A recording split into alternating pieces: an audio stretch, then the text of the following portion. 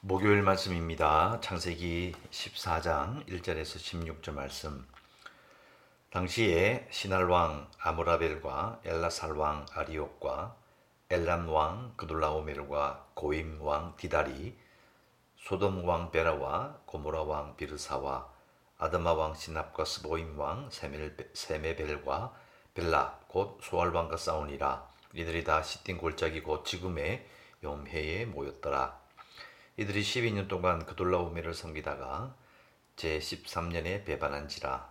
제14년에 그돌라오멜과 그와 함께한 왕들이 나와서 아스드롯 가르나임에서 르바 족속을, 함에서 수스 족속을, 사회 기랴다임에서 엠 족속을 치고 호리 족속을 그 산 세일에서 쳐서 광야 근방 엘바란까지 이르렀으며, 그들이 돌이켜 엠미스밭 곧 가데스에 이르러 아말렉 족속의 온 땅과 하사손 다말에 사는 아모리 족속을 친지라. 소돔 왕과 고모라 왕과 아드마 왕과 스보임 왕과 벨라 곧 소알 왕이 나와서 시팀 골짜기에서 그들과 전쟁을 하기 위하여 진을 쳤더니 엘람 왕 그돌라오멜과 고임 왕 디달과 시날 왕 아므라벨과 엘라살 왕 아리옥네 왕이 곧 그 다섯 왕과 맞서니라. 시딤 골짜기에는 역청구덩이가 많은지라. 소돔 왕과 고모라 왕이 달아날 때에 그들이 거기 빠지고 그 나머지는 산으로 도망하며 내 왕이 소돔과 고모라의 모든 재물과 양식을 빼앗아가고 소돔에 거주하는 아브라함의 조카 롯도 사로잡고 그 재물까지 노략하여 갔더라. 도망한 자가 와서 히브리 사람 아브라함에게 알리니 그때 아브라함이 아모리 족속 마므레의 상수리 숲을 근처에 거주하였더라. 마므레는 에스골의 형제요 곧 아넬의 형제라. 이들은 아브라함과 동맹한 사람이더라. 아브라함이 그의 조카가 사로잡혔음을 듣고 집에서 길르고 훈련된 자 318명을 거느리고 단까지 쫓아가서 그와 그의 가신들이 나뉘어 밤에 그들을 쳐 부수고 다메섹 왼편 호바까지 쫓아가 모든 빼앗겼던 재물과 자기의 조카 롯과 그의 재물과 또 부녀와 친척을 다 찾아왔더라. 아멘. 자, 오늘 말씀 1절에 쭉 왕의 이름이 쭉 나오는데요. 이름은 읽어서 무슨 말인지 잘 모르겠고, 물론 지명도 시날, 소돔, 아드마, 스보임, 그리고 시딤 골짜기 이런 지명이 쭉 나오긴 합니다. 중요한 것은 이 사해를 중심으로, 염해를 중심으로 한 서쪽 나라들과 동쪽 나라들 간의 전쟁이다. 이렇게 이해하시면 되겠습니다. 그리고 4절에 보면 이들이 12년 동안 그돌라오멜을 섬기다가 제13년에 배반했다. 그럼 쭉 족속이 쭉 연결이 기록이 되고, 결국 이제 전쟁을 통해서 이제 어떤 문제가 생깁니까? 바로 10절에 나오는 것처럼 소돔 왕과 고모라 왕이 달아날 때 그들이 거기에 빠지고 그 나머지 산으로 도망하며 내 왕이 소돔과 고모라의 모든 재물과 양식을 빼앗아가고 소돔에 거주하는 아브라함의 조카 롯도 사로잡고 그의 재물까지도 노력하여 갔더라. 쉽게 말하면 전쟁 포로가 되는 것이죠.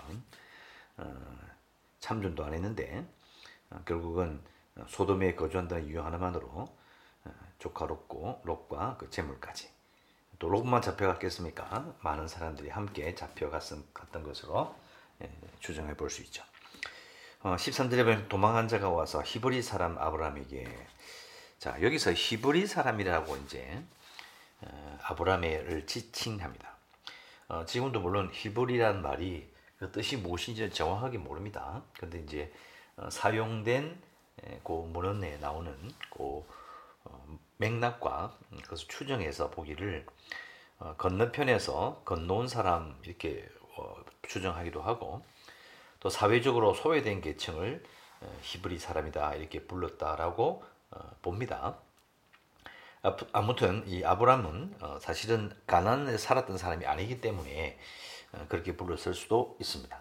그래서 도망한 자가 와서 히브리 사람 아브람에게 알렸고, 아브람이 아모리 족속 마므레 상수리 숲을 근처에 거주하였는데, 이게 마므레의 상수리 숲이라며 말은 이제 요 뒤에 나오는 마므레나 아넬 이름이 나오는데, 이 사람들이 헤브론 지역의 유지들인데 이제 상수리 숲을 근처에 쭉 거주했단 말은 생각보다는 이 헤브론 지역의 유지들과 가까운 사이였다는 것을 금방 알 수가 있어요.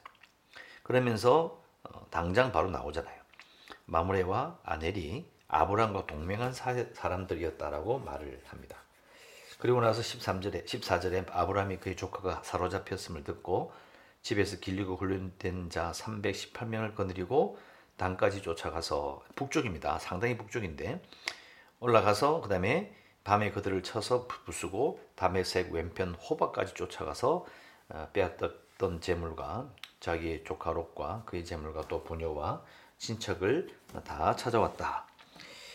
갈릴리 호수를 지나서 북동쪽으로 헬몬산을 지나서 더 올라가야 돼요. 상당히 먼 거리까지 가서 찾아왔다는 것을 우리가 알 수가 있습니다.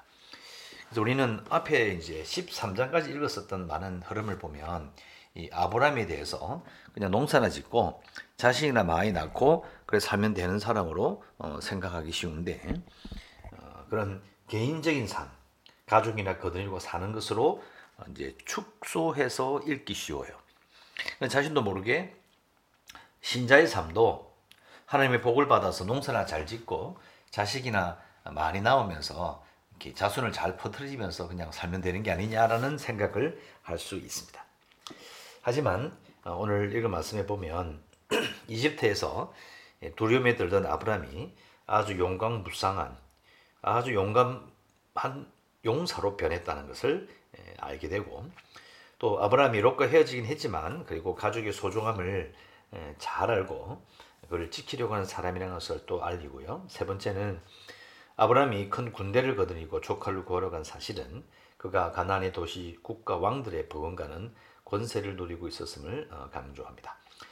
우리는 이제 군대를 이끌었다는 말을 제가 방금 했는데 훈련된 자 318명을 거느렸다. 몇 명 되지도 않는데 뭘 그런 거 가지고 그러느냐. 그렇지 않습니다. 자기가 개인적으로 기르려고 했다 해도 318명 정도는 자기가 먹이고 입히고 무장시킬 만한 그런 능력이 있어야 되는 것이죠. 그리고 당시 인구를 봤을 때는 저희 318명이 결코 작은 숫자는 아닙니다. 사실 318명이라고 물론 숫자 작지 않다고 이야기한다 할지라도 이 숫자를 이렇게 아주 세부적으로 그냥 여러 명을 데려갔더라, 수백 명을 데려갔더라고 이야기하는 것이 아니라 318명이라고 꼭 찍어서 이야기하잖아요.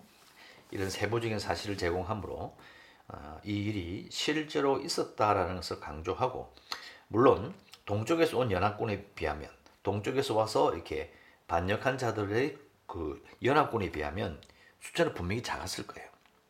자, 그런데도 불구하고 아브라함이 만일 승리한다면 이건 하나님이 함께 하신 것이죠. 아브라함의 승리는 그의 능력에서 비롯된 것이 아니라 하나님의 복이었음을 이렇게 드러냅니다. 이 당시 이것을 들었던 이스라엘 백성들은 그걸 금방 눈치채는 것이죠. 하나님이 함께 하셔서 아브라함이 이긴 거구나. 그러니까 자신들이 가나안 땅에 들어가도 가나안 땅에서 하나님께서 함께 하셔서 우리가 이길 수 있겠구나라는 것을 이제 알게 합니다.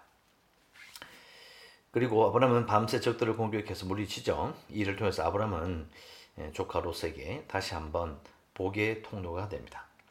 하나님께 말씀하셨죠. 아브라함과 함께 하는 사람들은 복을 받을 것이고 그들을 떠나는 사람은 이제 소돔과 고모라와 같이 될 것이다.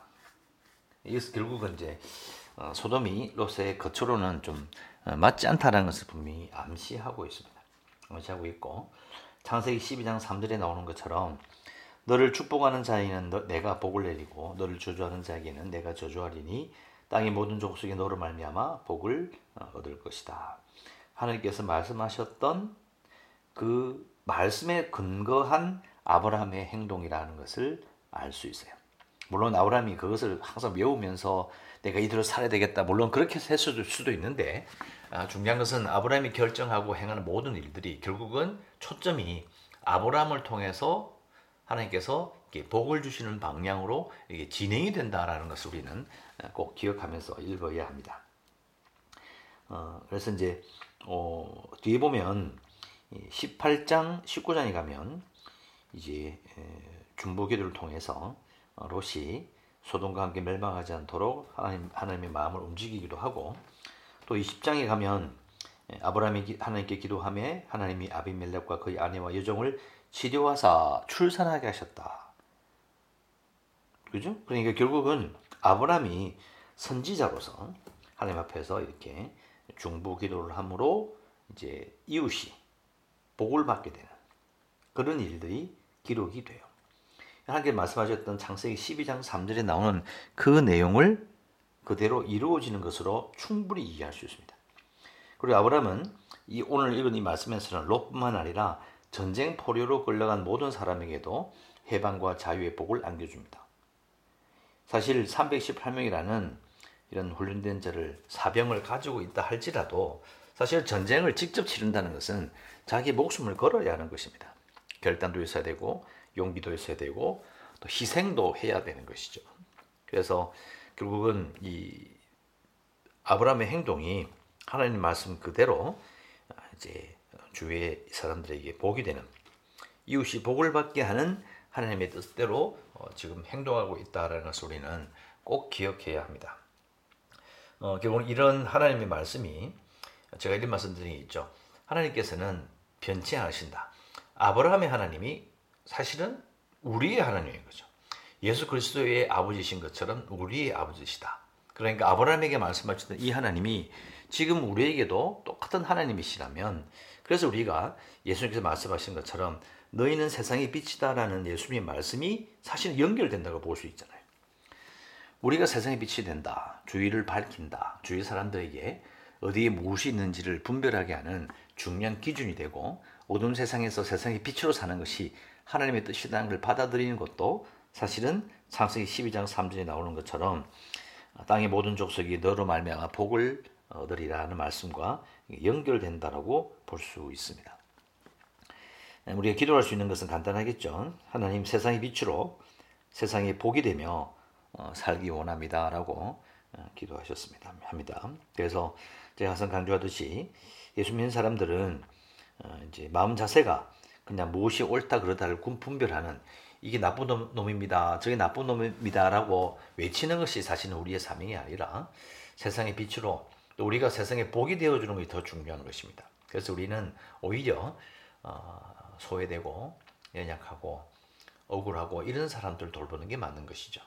물론 이사야 말씀에 나오면 53장에 나오면 또 분명히 나옵니다. 그래서 우리가 신자의 모습과 그리고 교회의 역할이 무엇인지를 다시 한번 생각하게 하는 중요한 그런 본문을 우리가 읽었던 것입니다. 기도하겠습니다. 하나님 아버지, 오늘 말씀을 통하여 아브라함에게 말씀하셨던 땅의 모든 족속이 너를 말미암아 복을 얻을 것이라는 그 말씀이 예수님을 통하여서 우리에도 세상의 빛으로 우리를 말씀해 주신 것을 기억하며 기도하기는, 우리가 참으로 세상의 빛으로 세상에 복이 되며 살아가는 신자들이 되기를 원합니다. 그래야 참으로 예수 믿는 삶을 통하여 이 세상의 어둠이 사라지고 하나님의 복이 나뉘어지는, 흘러가는 놀라운 일들이 우리를 통하여 있게 하여 주시옵소서. 예수님의 이름으로 기도드리옵나이다. 아멘.